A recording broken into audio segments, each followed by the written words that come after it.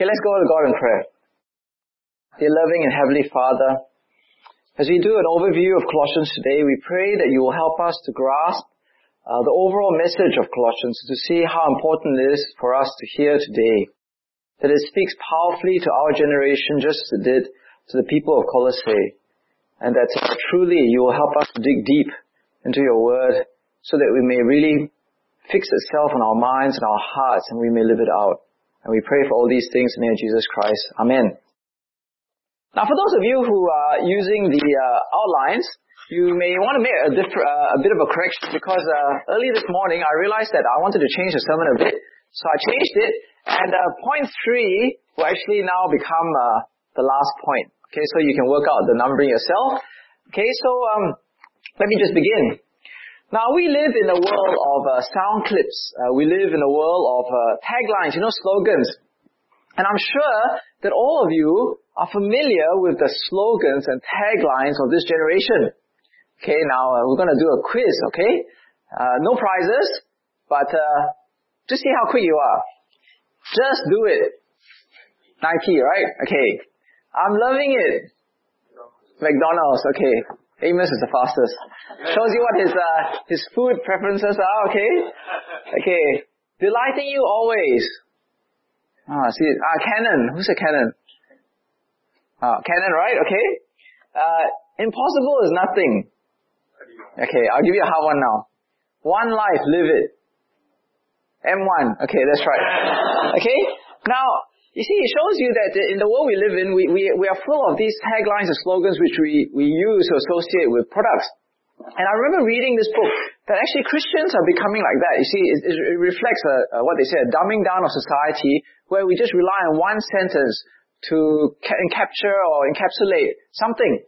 So I was reading somewhere that actually in theological colleges where they do entrance exams, they realize that the knowledge of Christians coming through to theological college is actually getting less and less. Christians are actually learning less and less of the Bible. And what they were saying was that actually as Christians, we are a generation of tagline Christians where we just know verses or snippets of the Bible. Right? So we know John 3:16, or we know that Jesus loves me. Or we say things like, what would Jesus do? But we don't really know the Bible as a whole. And that's really dangerous. That's really dangerous because last week, my dad invited his Bible study to our house. And I remember having a conversation with this man, quite an elderly man. He'd just become a Christian. And his understanding of Christianity was always this. He kept using this phrase, follow the narrow road, follow the narrow road. That's why he kept saying, follow the narrow gate, right? And he thought that being a Christian was just following the narrow gate. Working hard at being a good person, going on the narrow path and things like that. I said, actually, you got to understand what that means in the bigger context of the Sermon on the Mount. That is not about doing works, but following the narrow road means the hard life of following Jesus. So, for ourselves, right, we need to understand books of the Bible, letters of the Bible, because that's the way it's written. Right? In fact, if you come to the end of Colossians chapter 4, verse 16, okay, you need your Bibles. Okay, having a Bible is the number one prerequisite in understanding it, because if you don't have it, you can't study it. Look what it says there in chapter 4, verse 16. After this letter has been read to you, see also that it's also read to the church of the Laodiceans. So, what the letter here we have in front of us in Colossians would have been read once off through in church. And that's the way that we're meant to understand the books of the Bible, the letters of the Bible. So, if I was to ask you this question, what is Colossians about? Would you be able to tell me? If I was to ask you, what is the argument of Colossians about? Would you be able to tell me? Or if I ask you, what is the difference between Colossians and 1 Corinthians? Would you be able to tell me what the difference is? See, if you don't have a confidence in answering those questions, it means that you're not understanding the Bible within the letters and the books that it's written in. And I think that's very dangerous. And I think that's why we're doing this overview. So before we look at Colossians, we understand as a whole what it's trying to say. So let's start off where we should start off, which is at the beginning. And let's look at Colossians chapter 1, verse 1 to 2. Okay? Paul, an apostle of Christ Jesus by the will of God, and Timothy our brother, To the holy and faithful brothers in Christ at Colossae, grace and peace to you from God our Father. So right from the beginning, we know that Colossians is a letter written by Paul, and also he mentions Timothy, so that means he's writing it, but he's not writing it by himself. He's writing it together with other Christians who agree with what he's writing. And he's writing to these Christians, the holy and faithful brothers in Colossae. Now we learn later on, I've got lots of slides today just because, we're sort of trying to get a big feel. Now we learn later in the Bible, in the Colossians, that Paul has never been to Colossae. He has never met these Christians before. But he knows that they are Christians because there was this guy called Epaphras who had brought the gospel to Colossae. So if you look up here on this slide, in chapter 1 it says, you learned the gospel from Epaphras, our dear fellow servant, who is a faithful minister of Christ on our behalf, and who also told us of your love in the Spirit. And then in chapter 4, verse 12 to 13, it says, Epaphras, who is one of you. So Epaphras is a Colossian Christian. He's a local. Okay, he's a local. He's one of you and a servant of Christ Jesus, sends greetings. He is always wrestling in prayer for you, that you may stand firm in all the will of God, mature and fully assured. I vouch for him that he's working hard for you and for those at Laodicea and Hierapolis. So, Paul writes to them, but he's never been there, but he knows a lot about them because Epaphras, who is a local, has come and told him news of what's happening at Colossae. Now, how did this happen? How did Epaphras come to bring the good news to the church in Colossae? Well, if you look up here in the slide, what happened was in the third, Paul the Apostle had 3 missionary journeys, which he undertook from the Middle East to what is modern day Turkey and Italy, right? So this is the third missionary journey of Paul, and it's recorded here in Acts chapter 19 verse 10 that he stopped in this place called Ephesus. I don't know whether you can see that on the map, but there's a little blue star there. Can you see that? Okay, trust me, it's there, okay? There's a little blue, that's good, thanks. Okay, there's a little blue star there, Ephesus. And for 2 years, Paul was preaching at a school hall with a schoolmaster called Tyrannus. It tells you a bit of schoolmasters then, right? He's a tyrant. A teacher called a tyrant. Okay, and he preached at this school hall where the principal was called a tyrant. And during this time, many people became Christians. Presumably, Epaphras came from Colossae. Next slide. Okay, you can see Colossae and Ephesus are quite close, right? Maybe a bit like, I don't know what equivalent distances, maybe KL to Singapore, I don't know. But you imagine Epaphras heard the good news there in the school hall in Ephesus. He brought the good news back to Colossae. And now, he has returned back to Paul and he's told him all this news about what's happening in the church in Colossae. Now, unfortunately, when Paul writes this letter, when Epaphras has been giving him this news about what's happening with these Christians in Colossae, Paul is not in a good place. Okay, he's not having a holiday at the Riviera. He's not looking for Prada or Gucci in Rome. But if you look at the next slide, right, it says there that my fellow prisoner Aristarchus sends you greetings, as does Mark, the cousin of Barnabas. Okay, and again, chapter 4, verse 18. I, Paul, write this greeting in my own hand. Remember my chains.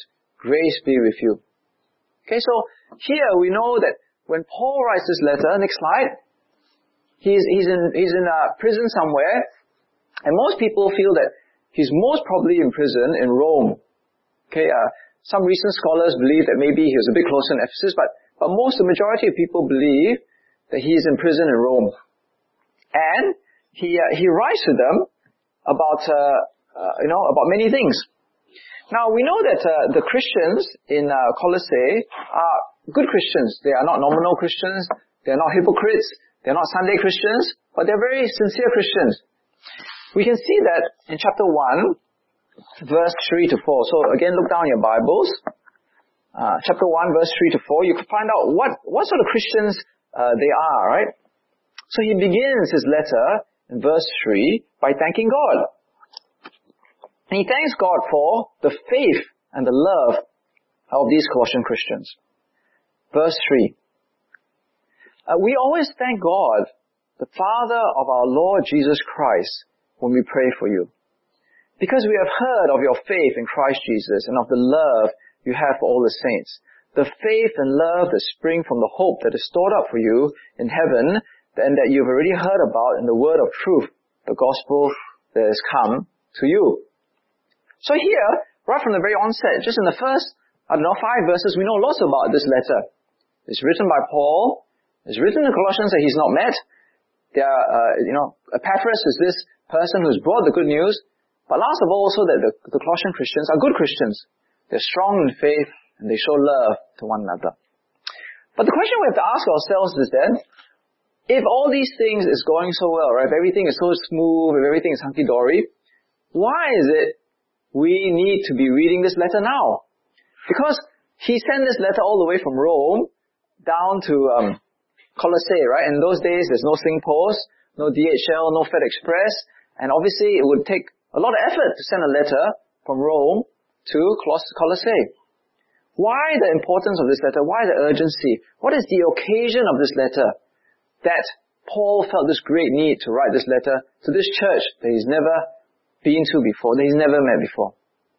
Well, chapter 2, if you look up here, tells us that is a very important reason why the letter to the Colossians was written. Chapter 2, verse 4. I tell you this so that no one may deceive you by fine-sounding arguments. Chapter 2, verse 8. See to it that no one takes you captive to hollow and deceptive philosophy which depends on human tradition and the basic principles of this world rather than on Christ. Now, it seems as if the root of the problem is that the Colossian Christians, they're a bit naive, right? They're a bit innocent. They're lacking spiritual street smartness. And they're in danger of spiritual predators. Okay, he says that they might be deceived, they might be being taken captive. The idea of being led astray, the idea of being kidnapped. Now, I'm going to recount a story for you about my wife. My wife might not be here, today, because I remember she told me a story about how when she went to Australia many years ago, okay, and this is very helpful for us if you're a student going to Australia. So anyway, she went to Australia when she was quite young, and one day she was walking home from school, and it was a, not normal day, and this man approached her to ask for street directions. And my wife, at the time just a teenager, tried to help him with street directions. But after a while, he said, look, can you come to my car and show me where it is on the road map? And then my wife asked, where's your car? And round the corner in this dingy side street, side alley. And my wife told me that something didn't feel quite right. Because, if she went down there, this side alley all by herself, she'd be far away from the main thoroughfare of the road. And if this man did anything to her, kidnapped her or captured her, she wouldn't be able to get away. So she said no, and she walked off. See, most probably this man was, some sort of predator that was trying to prey on my wife, who was a teenager at the time. And I think that maybe living in Singapore, we are quite immune from all this stuff. Because I remember, again, just a few weeks ago, I went to a Chinese restaurant with some other relatives, and their daughter, who's 13 years old, went to toilet in this Chinese restaurant. And when she went to the toilet, the mother also went to the toilet with her. So we said, to the family, I said, why do you do that for? And they said, because in Brisbane, okay, there have been a few cases of these pedophiles who are preying on these young kids. And that's why they never let the daughter out of their sight. And apparently in Brisbane recently, some young girl got raped or murdered or killed or something. So, here in this situation, it's not talking about a physical predator, but a spiritual predator. And the techniques are the same, isn't it, as we read there. They're deceiving the Colossian Christians, and they're bringing them captive. They're like kidnapping them, they are taking them away because of these false things that they're teaching them. Now the question that we want to ask as we look at the book of Colossians is, exactly what is it that was happening, that was deceiving them or capturing them? What were these spiritual predators using to take away these innocent Christians? Well, the situation in Colossae in those days was that it's not very different from Singapore, right? There are lots of different thoughts and cultures and influences. And in Colossae, they had a lot of Greek intellectual thinking, right? So there was a lot of Greek influences which influenced the way you think. Knowledge and stuff like that. The Greeks are very fascinated by knowledge, philosophy. And then there was a lot of mystical practices of all the temples. Maybe not very different from Taiwan today. Like, a lot of mysticism, spirituality. At the same time, there was also a Jewish legalism, follow the law of Judaism that was there at the time. And all these influences were sort of threatening to take away the Christians from the gospel that they had received. So here, chapter 2, verse 16 to 19, sort of summarize to a bit exactly what this threat was. Right? So can you see that? So chapter 2, verse 16 to 19, you can look at it up there, or you can follow it in your Bibles. And this is what Paul says. Therefore, do not let anyone judge you by what you eat or drink, or with regard to a religious festival or new moon celebration or a Sabbath day. These are a shadow of the things that were to come. The reality, however, is found in Christ. Do not let anyone who delights in false humility or the worship of angels disqualify you for the prize.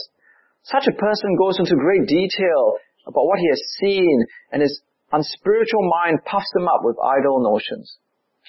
Now here, the problem is what we call gospel plus.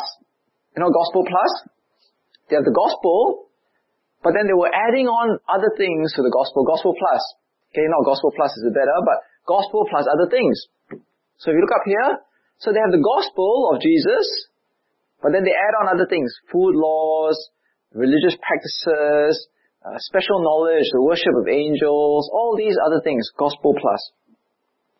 Now, this was very, very bad for the Colossians in two ways, and I've tried to summarize it for you. But the two ways were, it affected their confidence in Jesus in terms of the ability to know God. And it affected their confidence in Jesus, in the ability of Jesus to save. So two ways. The knowledge of God, the salvation of God. Both those pillars were being undermined. So, in chapter 1, verse 15, right? Next slide.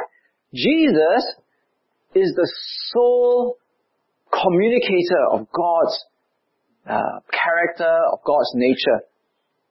Chapter 1, verse 15, it says, Jesus is the image of the invisible God, the firstborn over all creation. Chapter 1, verse 19, for God was pleased to have all His fullness dwell in Him. So, when you see Jesus, you see God. You understand God. You have a communication with God. But, what was happening here was, as we look back to the other slide, I'll highlight it for you. These false teachers were saying that the way you get to know God, if you look at this passage, was, by the worship of angels and by special people who get special spiritual knowledge from God. And this is a very serious thing, you see, because, again, I'll put in a picture to help you understand. If you look at the next slide, the Bible says that all we ever need in order to know God is Jesus. God is invisible, but Jesus is visible. We see the invisible God through Jesus. But what they were saying, these false teachers, was, there's other knowledge of God, there's secret knowledge of God.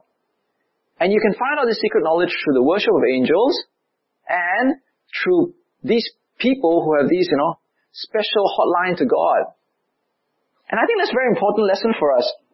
Even at this early stage, right, before we even go into the details of the book, we must be very careful whenever someone says that they have a special hotline to God. Whenever people say that, God spoke to me, that I have this special Holy Spirit that, I can pick up this phone and God's on the other line, right? Or I've got this special knowledge that nobody else has.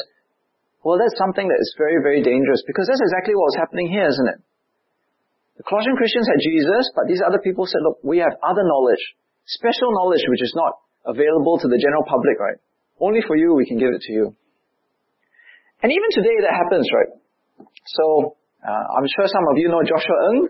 He preached at our church camp a few years ago. He does work in the University of New South Wales in Sydney. And he was telling me that increasingly, he finds Christians coming to Australia and they study the Bible together and they'll say things like, oh yeah, the Bible says this, but my pastor who's specially spiritually anointed says something else which is different. Even a few weeks ago, I spoke to another man and I said, what do you think about this? Doesn't seem to make sense what this person says. And he said, oh, my pastor is different. He's specially spiritually anointed. So because he's specially spiritually anointed, wow, he has special insight. Doesn't matter what the Bible says, right? But that's very dangerous because that's exactly what was happening here.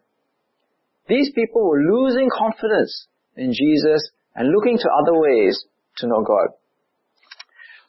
Our pastor was telling the story about an old relative in Malaysia.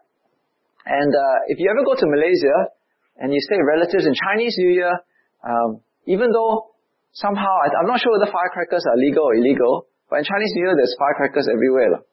And I remember in Chinese New Year, when I went to my relative's house, they would hang up these red firecrackers, those super loud ones, and when they blow, they're like, the ground is completely full of red tissue, right? And it's really loud, like super loud. No way they're loud in Singapore, okay? But somehow in Malaysia, it's everywhere, okay? But this pastor was telling the story about how the grandmother had poor eyesight and couldn't see very well.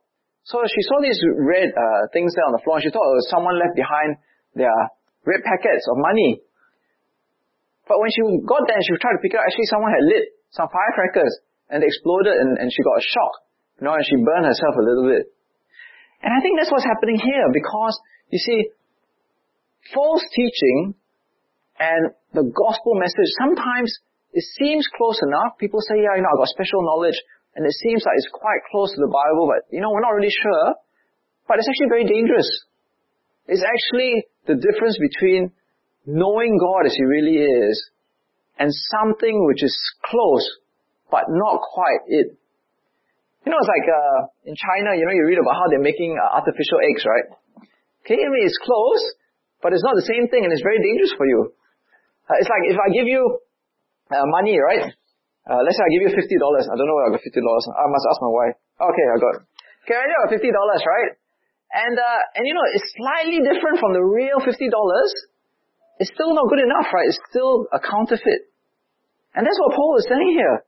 Paul is saying that the knowledge that they have through Jesus is sufficient, is perfect. And you don't need all these people supplying all this additional information from angels or from special communication with God. The second thing that was happening in the Colossae church was they were not just losing confidence in Jesus as a form of knowledge. They were losing confidence in Jesus as the means or the instrument of salvation. So if you look up here, chapter 1 verse 19 says, "For God was pleased to have all His fullness dwell in Him, and through Him to reconcile to Himself all things, whether things on earth or things in heaven, by making peace through His blood shed on the cross." But, this is what Paul is saying, right? This is what the Bible says. What were the Colossians, the false teachers, these spiritual predators saying? Well, this is what they were saying. They were saying, right, it says, "Therefore do not let anyone judge you." They were being judged by what you eat or drink, or with regard to a religious festival or new moon celebration or a Sabbath day. These are a shadow of the things that were to come. The reality, however, is found in Christ. So what was happening was this gospel plus. They were saying that, if you look at the next slide, so as we read the Bible, we say that, okay, Jesus has done everything, right? Through His death on the cross, we are redeemed, we are saved, we are reconciled with God. But they were saying, okay, that's good enough, that's a good start. But there's some other things you have to do.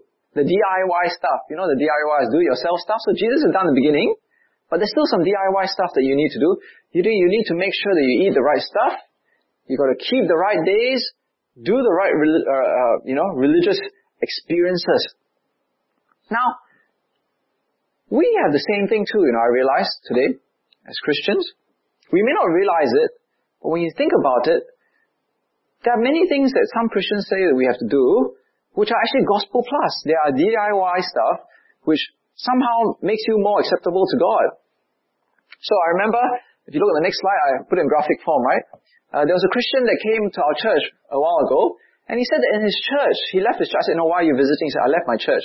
He said, "Why are you leaving your church?" He said, "Well, at the church that he was at, they were beginning to say that unless you can speak in tongues, you are not really a Christian." Now, once you begin to say things like that, you must have this, if not, you're not a Christian, then the work of Jesus on the cross is insufficient. It's not enough that Jesus died for your sins. You must speak in tongues so that by speaking in tongues, what you do, you can make yourself acceptable to God. Another relative of mine, a relative of mine, said to me a while ago, he said, it's coming to Easter time, right? And he says, is your church doing Lent? You know what Lent is? Lent is like 40 days before Easter, I think. And you have to preach through all these things. I'm not even sure what you do. Anyway, I said, no, Lent. I said, what's Lent? What do you have to do for that? And she said, you're not a real church unless you practice Lent. And I also think, that's really bad because I've never practiced Lent my whole life, right? So I'm not really a real Christian. But it's the same concept, isn't it? Unless you do this Lent thing, you're not real Christians. Some other people say that, unless you're that's right. Unless you're really rich or God blesses you, God is not really on your side. Or some other people say that, again, another friend of mine went overseas and he said, he wants to join this church. And this church said, unless he'd already been baptized, this guy, and he said, unless you are rebaptized in our special way in our church, you are not really a Christian. Again, it's a DIY thing, right? You must do this thing. If Jesus' death is not enough, you must be rebaptized in a special way by our church. If not, you're not a Christian. See, all these things were actually making people lose confidence in Jesus as a way of knowing God and as a way of being saved. So what's the solution, right? If you want to be safe from physical predators, what do? You hang around other people, you get your parents to follow you around, you stay in well-lit areas, you don't travel alone, okay? But what do you do as Christians to avoid spiritual predators? Well, it's very straightforward actually. In chapter 2 verse 6, many people say that chapter 2 verse 6 to 7 is the key verse in the whole of the book of Colossians. Okay, this is like the core message of Colossians. So then, just as you receive Christ Jesus as Lord, continue to live in Him, rooted and built up in Him, strengthened in the faith that you are taught, and overflowing with thankfulness. Now I want to draw your attention to the word just as. Okay? Just as is a very important word here. He's saying just as they have received it, they must continue in it. Not to add on new things, different things, novel things, but just as you have got it, you continue in it. And I think that what he's trying to say here is repeated in 3 pictures, right? So next slide. Okay, I already said this, right? Next slide. See, he uses 3 visual pictures of continuing in the message, in the gospel of Jesus Christ, just as they've received it. So first thing he says is, you must continue to live. It says, mine says continue to live in Him, NIV. ESV and other translations may say continue to walk in Him. The idea of walking and living are the same in the Greek word, right? It's walking and living in our life is a journey. So you continue to walk and live in Jesus as this has been received. And that's a very powerful picture. I remember when I was younger, we used to always go to Penang for holidays. Penang is today's Langkawi whatever, or today's Phuket, right? So we used to go to Penang, for holidays. And I always remember this thing we always did was my dad would be walking in front of us, and my sister and I will always try to walk on his footsteps. Have you ever done that before as a kid? The older person walks in front and you walk on the footsteps. And that's the picture here. You see, we continue to walk in the footsteps of Jesus. We journey with Jesus, just as they have been received. Not in a new way, not deviating and going somewhere else, but walking in the real Jesus as it has been received by them. And then he says, look, you must be rooted. Okay, you must be rooted. And if you ever go to botanical gardens, I love going to botanical gardens, because you see these huge trees, and these trees have been there like since, so Stanford Raffles time or something, right? You sort of think, wow, this tree is really old.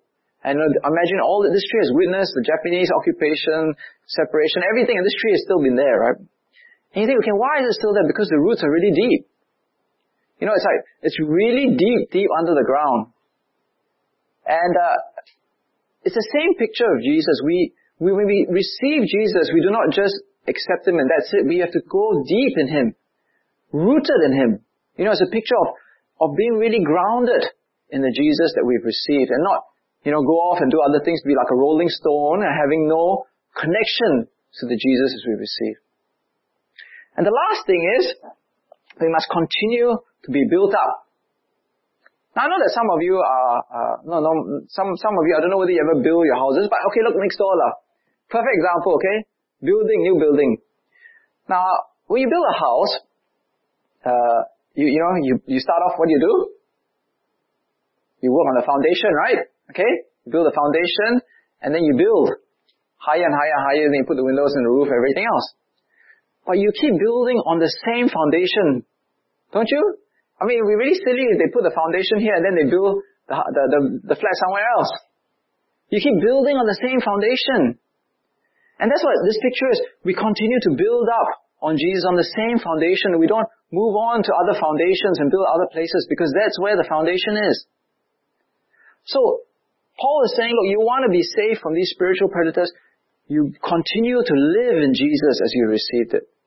You're rooted in this gospel that you received. You're built up on this foundation. Don't go build somewhere else. So, the message for us is quite clear, right? When you hear new teaching, new ideas about Christianity, how do you feel about it? What is your reaction when you pick up a new book with fresh ideas and, they're different from what the Bible seems to be saying, or different from, it's challenging because it doesn't seem to tie in with what the Bible is saying. Well, you should feel fear, great fear. Because I think that's what Paul felt when he heard from Epaphras what was happening in the church in Colossae. And that's what gave him the occasion to pick up the pen and to write this letter and to send it all the way from Rome, all the way down, to how many months the journey would have taken, all the way down to Colossae. Because the Christian life is not one where it's like a buffet, You know what a buffet is? Why do you like buffets? Because you can eat anything, right?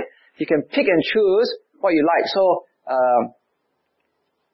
I won't tell you who lah. Sometimes you go to a buffet with people, they eat very funny. Start the dessert, right? Then they go on the entree, then the main course, they start all over again. I've seen some of you at the church camp, so I know some of you are like that, right? Okay? Now, the thing is, the Christian life is not like that. The Christian faith is not a buffet. It is just one thing that was been given, and we must stick to that one thing. Now, I know some people who have all sorts of Christian experiences. They go from church to church. So they go from charismatic church, then they go to prosperity gospel, then they go prayer of Jabez, then they go to healing, and they go all over the place. And people think that, these are gospel trivialities. Okay lah, these different traditions, enrich and give variety to the Christian church. But I don't think Paul sees it that way, right? Paul doesn't see it as gospel trivialities. Paul sees it as dangerous. So, I remember this, next slide. Okay, next one. So I remember this pastor, I think he died recently, from England, gave us this illustration. He said that, we have received the gospel just as a body of knowledge about Jesus, and it's been given by Jesus to His apostles to communicate to us. Okay, that's the middle part lah, the just as, okay? But then, the Christian church has kept adding on all these ideas over time, and even now we see it. So you have all these viruses and thieves and robbers, right? Okay? But what happens is, instead of the Christian church saying, okay, look, this is it. This is it. This is the message we receive, and we're going to stick to this. The Christian church keeps expanding the circle and saying, okay, we will embrace all these different traditions, we will embrace all this different teaching, we will embrace all these different ideas, and we will still call them Christian. So in England, you can have bishops who will say there is no resurrection of Jesus, but they are still Christian. You have teachers who say Jesus is not the Son of God, He's actually not God, He's just a man, He's an example to us from God. And this man is still a Christian. But you have other people who say, okay, the way to really know God is not to read the Bible, but it's by spiritual practice. And they say, okay, we're still Christians. We're all still Christians. But the Bible, spoken to us here, is very clear. We must stick to the just as. In my theological college, the principal told us before we went out, he says, look, when you go out to be a pastor, there will be pressure on you to do many things, to be a counselor, administrator, do conflict resolution, become a CEO, right? He says that your job when you go out to church is, you have got to defend the gospel. You've got to make sure that people keep the gospel as they really have, because there are spiritual predators out there. So, we've, next slide. We've done the first 2 chapters. Okay, don't worry, the next 2 will be much shorter. Okay? First chapter was all about Jesus and about the Colossian faith. The next chapter, in chapter 2, was about warning. Don't lose this faith. Don't lose this gospel. The last 2 chapters, chapter 3 and 4, is how to live as Christians. And the picture here is putting on, right? He keeps using this idea of putting on, like taking off clothes and putting on clothes. He says, now you're a Christian, you're this new person. You take off the old clothes that you used to live, and you put on the new heavenly clothes, the way that you should live as a Christian. Someone once said that as a Christian, we must be, in our mind, we must be filled of knowledge.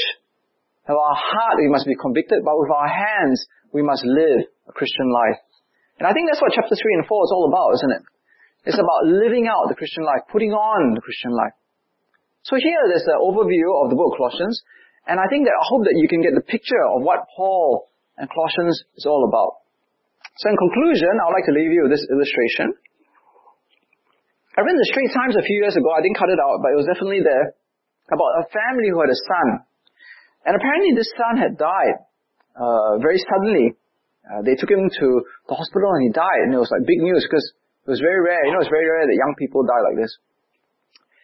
And the newspaper said that this boy had been very sick, and they took him to the doctor. And the doctor had given him antibiotics.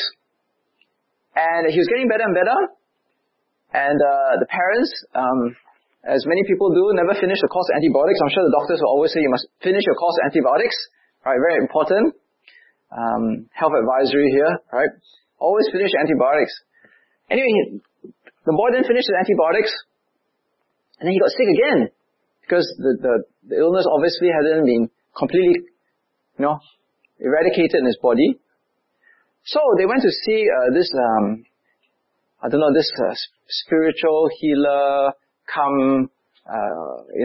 mystic person that was a family friend, and then this person said, okay, you must take all these herbs and everything else. I don't know whether this person was qualified or not. And as a result, this boy kept taking all this medicine concoction that this person had given them, and he didn't get better. In fact, he got a lot worse, and then he died. And in the autopsy, which was what the newspaper article was about, they found that actually this boy had pneumonia. And if he had continued with his antibiotics and finished the course, he would probably be alive today. But what had happened was the parents had lost confidence in the antibiotics, and they tried something new. And because they went on to this something new thing, the boy had died. And that's what this autopsy concluded. And I think that that's what Colossians is a warning to us, isn't it? Because we begin with the gospel. We begin with the Bible. But many people are clamoring and whispering in our ears that, you got to move on to other things. The Bible is a good beginning. Jesus is a good beginning. But there's other things out there, to move on to. But the book of Colossians says no.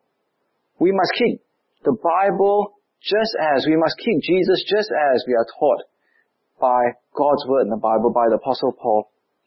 And only in that way will we really, really know God as He is. And only in that way will we be saved through Jesus. So let's go to God in prayer. Dear loving and Heavenly Father, as we come before you today, truly, dear Father, we want to pray that we will see things like your servant Paul did, that when we are faced with new teaching which is contrary to what we've received in your word, that our warning defenses are raised, that our alarm bells go off, and we see how dangerous it is. When people tell us that there is a new way of knowing you, another way of knowing you, when people tell us that there is another thing that we need to do to be saved, help us to run away fast and to see just how dangerous that sort of whispering can be in our ear. And dear Father, may we always stand in the gospel just as we've received it in your word. And we pray for all these things in the name of Jesus Christ. Amen.